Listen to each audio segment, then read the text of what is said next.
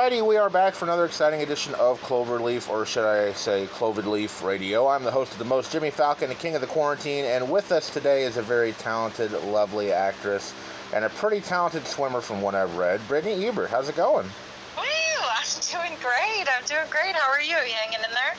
I'm doing pretty good. I figured today it's probably been about a month that all this has been going down, and although I've still been working, it sucks because I haven't been able to travel, I haven't been doing conventions and all that stuff, so I missed the road and I missed the world. How's things out your way? Yeah, I mean, pretty, I forget, are you in the Midwest? Yes, I am in Illinois, not too far from where you grew up. Yeah. I grew up in Madison and then lived in Chicago for about 4 years before I moved out to LA. But LA's going pretty well. I mean, with the downtime now, I try to only, from what it sounds like with most people, I try to only watch the news every other day or every couple days just to kind of get the gist of it. Otherwise, you can really kind of get sucked in with the ever-changing daily news and outlook of it. So, I mean, the streets are kind of quiet, which is kind of nice. I can actually hear regular sounds outside, and boy, if you do get outside, it's kind of weird that there's no clouds most of the time, so I don't know if that actually has something to do with pollution or not. I will have to double check my old meteorology books because I did study a bit of that in college, and I don't remember what it says about clouds versus no clouds, but I just think that's really interesting each time that I've had to go out grocery shopping. There's been no clouds, so I don't know what the answer to that is. I just find that fascinating. Yeah, I heard people are actually able to see their spouses now when they're walking down the sidewalk in LA. It's pretty interesting to to be able to see half a foot in front of you. Yeah. Although when I was out the last time grocery shopping, towards down, because I'm in Burbank. I think Burbank reminds me the most of the Midwest. People are a little bit nicer. They kind of nod or give you a wave in the alley as you're driving by, on your way to work. This is obviously a month or so ago, but people are just a little more apt to say hello and kind of wave and things like that. But anyway, if you look towards going into Hollywood, towards the hill, you can kind of start to see smog sometimes. And I thought, well, wait a minute. I thought we just cleared this up. How is this back already? So I think some people are breaking the rules here. It wouldn't surprise me. Yeah, I mean, it's LA. Come on. But what I found interesting was that you are so accomplished at swimming. Oh, yeah. Well, that started, which is probably not too different from maybe other kids that had to learn how to swim. My parents are deathly afraid of the water. They never shared that they had a near drowning experience, or maybe they just have always been afraid to go in. So they made sure that I was in swim lessons from a very early age. So I think I started, as early, I teach swimming lessons in the summer when the industry slows usually. And so I've taught infants all the way up through adults, but I probably started at, 5, 6, 7. That's the usual age that, I teach, because that's kind of when you can retain the most information and actually try to get your body through the water. But so with that came swim team and lifeguarding and teaching swimming lessons and coaching swim team. I walked onto my college swim team. It's a Division I team, even though it was it's at UW Milwaukee. It's not the main school in Wisconsin. UW-Madison is really what everybody knows, but still Milwaukee is a Division I school that not many people know about. It's not Big Ten or Pac-12 or anything like that, but to be able to walk on to a D1 swim team, I think was a pretty good accomplishment. Sure, I swam in the lane furthest away from the middle, they call that the slow lane, which is all the way over to the wall, so it's who knows if the coach really saw me doing the drills or anything anyway. But with that grew into swimming from Alcatraz in 2015, and actually before that, when I swam in college, we took training trips to Fort Lauderdale, Florida, where they have the Hall of Fame pool that Johnny Weissmuller, who played Tarzan in the movies, and Esther Williams, as we all know, those two, really Johnny was the founder of that pool. And so it's an Olympic-sized pool, platform dives. So we trained there while I was in college, a couple years in a row when I was on the team, and then we would do ocean miles in Boca Raton, Florida. So when I swam, so my joke is when I swam in Florida, I swapped warm water and jellyfish for cold water and sharks when I swam from Alcatraz in 2015. So, and everyone asked me like why I did it and oh, how was it and this, that, and the other. I don't know, ever since I saw in the news years ago about this woman who I think was 62 or 66 swam the English Channel in just her swimsuit, yep. I thought, well, geez, what's my Mount Everest moment? You know, I'm not actually going to climb Mount Everest. I've seen too many scary movies on that, and I'm just not conditioned for that. Even though I'm from Wisconsin, I hate the cold. I thought, well, let me give this a try. And sure, it was like 10, 17 years after college, so it was a little bit of a training curve to get back to it. But I made my friend's husband swim with me, and we did it. It's 1.5 miles. Basically, from the island to the bay, you stopped at the San Francisco Yacht Club, and so you just kind of wash up on shore there, and then there's this great place, I think, called the Buena Vista, where you get Irish coffees, famous Irish coffees. So we went and celebrated there, and almost everybody that was swimming with us, you could see, because they had the same wet hair, the same Alcatraz t-shirt. Yeah, I wanted to I'm glad you mentioned that, because I was going to bring that up, because that was like notoriously known back in the day when it was actually a prison to be unescapable. There's stories about people swimming and being considered dead, so I think doing that even, you know, in recent years is pretty awesome, especially with sharks nibbling at your bum. Yeah, I mean, my friend's husband, I think he was, no pun intended, getting cold feet before we swam, because I was actually taking it serious. I would, like, the group that we swam with, like, they have a little disclaimer, you know, for strong swimmers only, you must be able to swim 1 mile in the pool in under 40 minutes.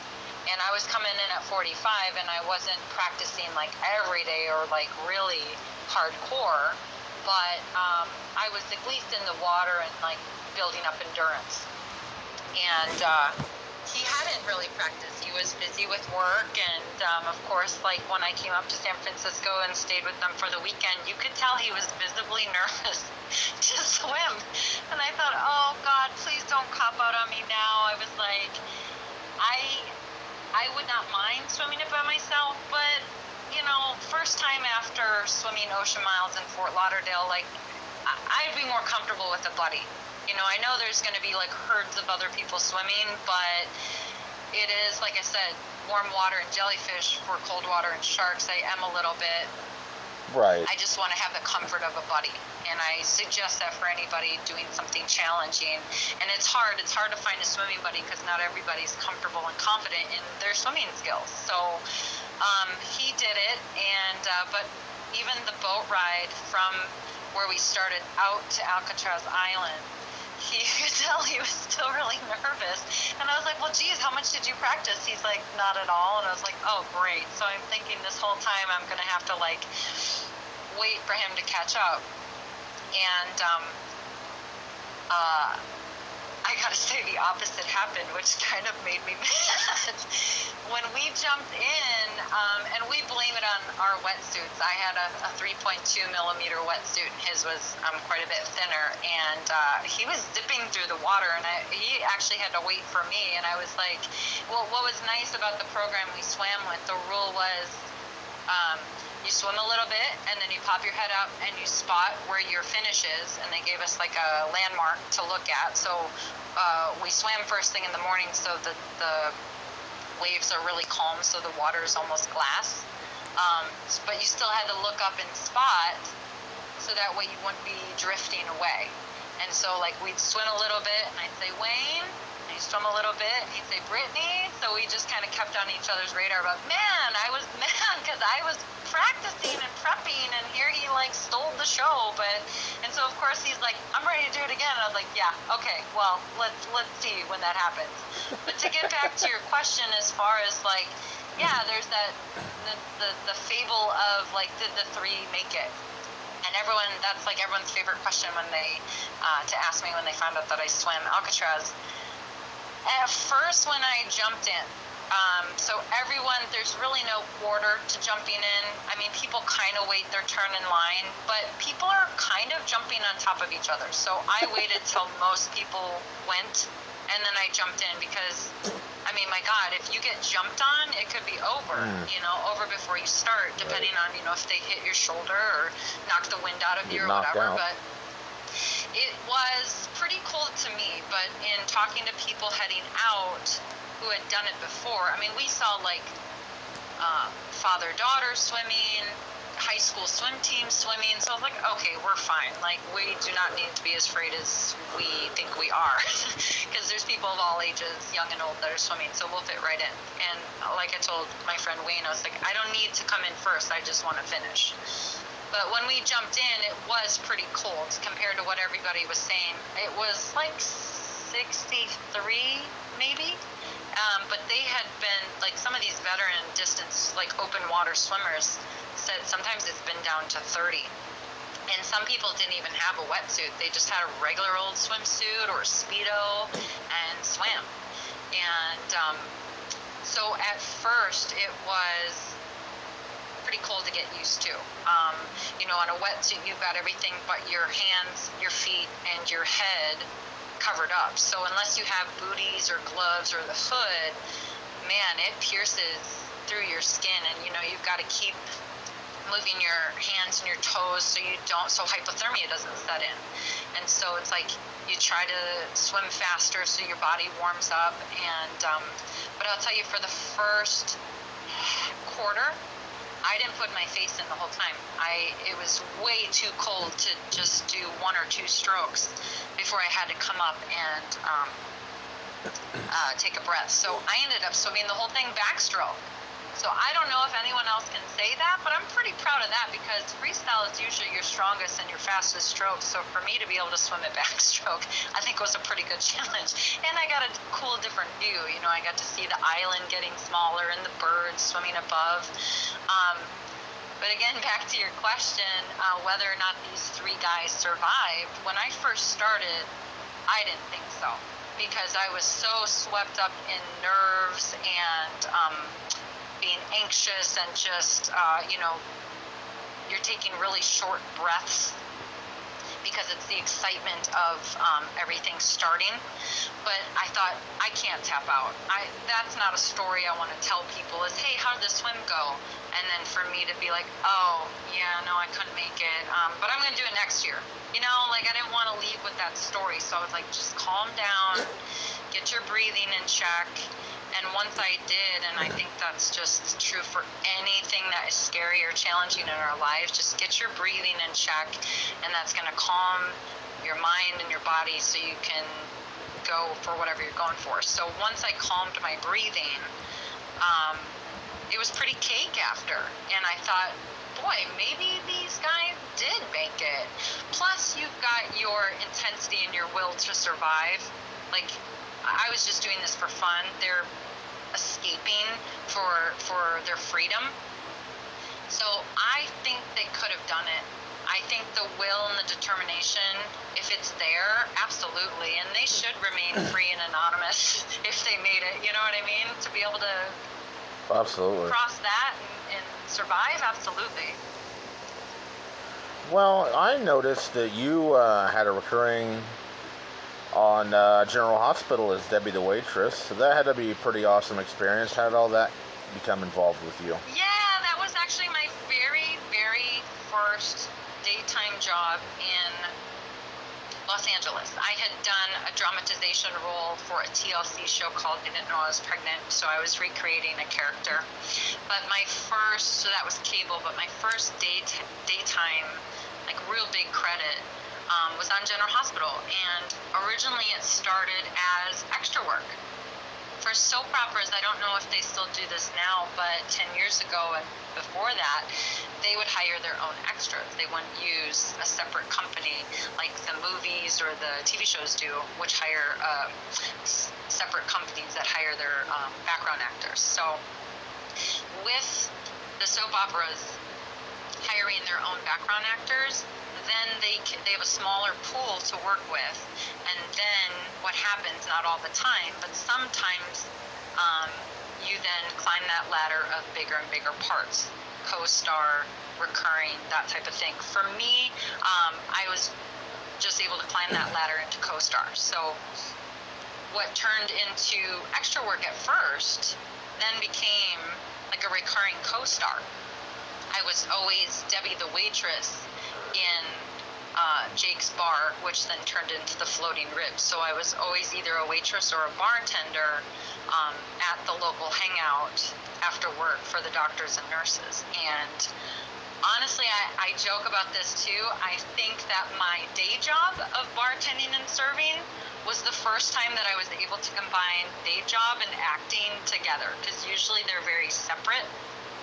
You work the day job for a means to an end, but your whole goal is to be working, on set in any type of medium. So I honestly feel like my daytime day job skills of serving and bartending lent itself perfectly for obviously that role. And even the stage managers, like 2 of the 3 stage managers that I got to know over that time, I remember one, he would say, "Oh, good, you're here. Okay, I don't have to worry about you." I was like, "What do you mean?" He's like, "I know you just know where to go. Like, I won't have to direct you and tell you where to go." And I was like, "Oh, well, that's really great." And I said, "I guess because I'm just doing on set what I would be doing at work, cleaning this table, cleaning these glasses, running these dirty plates over to where the imaginary dishwasher or like back of the kitchen would be." So, and it worked out perfect because I wasn't trying to be on camera. I just happened to be on camera by doing my normal serving bartending duties. So I think that stood out not only to stage managers, but what I had found out later through casting is their new executive producer liked me as well. And usually he just does new people for a few days. So the fact that I was able to hang on for 10 years and 5 years and 35 episodes within those 5 years, I thought that was pretty amazing. Oh, absolutely, especially if it's a revolving door of people. Well, I know times are kind of questionable now, but I always like to finish with what the future holds for you. I did notice you on a new film called Elise with Sir Anthony Hopkins. That had to be pretty awesome. Yes, oh my gosh. It's so interesting. Like, each job that's come about has been very unique on how that's come about. A casting director friend had called me in. This was like 2 years ago, and they were already implementing self-tapes, which is you're not going into the casting director's office to audition in person live on tape. The self-tapes are now transitioned to, you have your home set up, kind of like you in the studio. Like, you've got your setup, you're probably at home, you don't have to go to like a radio station like that we hear music and all that from to do your job. So I've got my home set up at home with the camera and the lights and everything. And so I had submitted a self-tape to her 2 years ago on a totally different project. And it was for a nurse role. I didn't get it. There was another nurse role that came up. I didn't get that. And then all of a sudden, I was on my way to the gym and my manager just texted me and he said, "You are on hold for an Anthony Hopkins movie. I'm just checking your availability." And I was like, "What?" I was like, "This is so unbelievable. Like, who gets a message like that?" And I was just like, "What? Are you sure?" Like, I don't have to audition. They're just offering me this. He's like, yeah, it's between like the head nurse or the other nurse. And I was like, oh, okay. And he said, well, the head nurse has the scene opposite Anthony Hopkins. I was like, sweet. I mean, so okay, I'm a contender for both. He's like, yeah, I'll just wanted to check your availability, so I'll check back with you later. And what I found out later, okay, so I book it. I'm the secondary nurse, so I don't get the scene opposite Anthony, but I am a nurse in a movie with Sir Anthony Hopkins that I didn't have to audition for. What I had found out, the casting director was rooting for me. She was trying her darndest to get me in on a project that she was working on, so I can only imagine that she had used a self-tape audition for a nurse role from a previous project to submit on this project, and they liked it enough and they trusted me enough to be able to go up against Anthony, which I still think is crazy off of a self-tape, but it happened. Yeah, that is so very cool. I'm sure that experience alone was probably one for a lifetime. Oh yeah, and it's so wonderful too when word got out that I had booked it, and when I was shooting and all of this,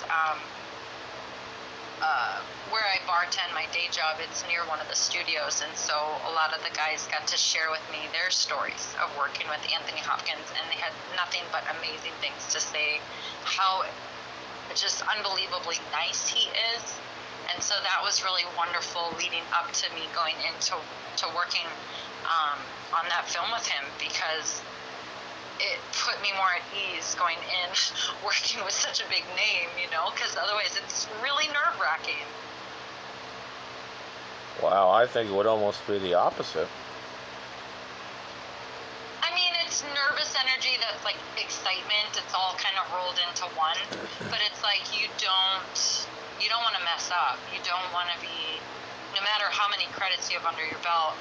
I think, well, for me, the first time you work with a really big name, and he to me is like the biggest name I've ever worked with, you don't want to be the one that like messes up on his watch or their watch. So, but a lot of times some people say people in that position, they get it. They've been where we've been, so they understand. And I think if you just focus on what you're doing and why you're there, then all the nerves and everything dissipates, because you're just focusing on your job and the scene that you're creating, the story that you're telling opposite this person. And it does, all that kind of melts away. Wow. That is so very awesome. Brittani, thank you so very much for joining me. It was an absolute honor talking to you. You're a great person. Thank you so much. I'm so happy to do this. Like I said, I can't believe that in the past I hadn't done it, because I have heard of the Cloverleaf radio show, so it must have just been in a buzz kind of on the Blog Talk Radio that I had seen in the past. So I'm so happy that you reached out. Thank you. Yeah, any way that I'm heard that's not front page news or any obituaries, I'm cool with. Well, luckily the obituaries are in the back. Right. Well, I guess if I robbed the bank, I'd be on the front. There you go. It just depends on what you want your 15 minutes to look like. Something better than that, hopefully. Yeah, hopefully. Well, I appreciate it again so very much. Enjoy the rest of your downtime, I guess I'll call it. Yeah. And best of luck in your career. Well. Thank you so much, and I hope to be in touch for future projects. Absolutely. We'd love to have you back. Great. Thanks so much, Jimmy. Thank you.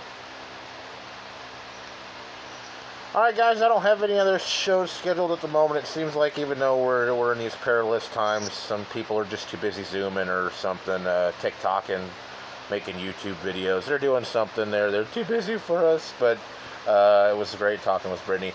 The thing about this show, I'm going to have to upload it onto the Anchor, because with the Blog Talk crap going on, maybe Blog Talk has COVID. Maybe that's why it's acting stupid. It's going to go to Anchor, and then it'll be on the website and everything like that, which of course is JIAnetwork.com. And we will be sure and let you guys know when we are recording again. big thanks again to Brittani Ebert, and we will see you guys down the line. Thanks everybody for listening. Have a great night.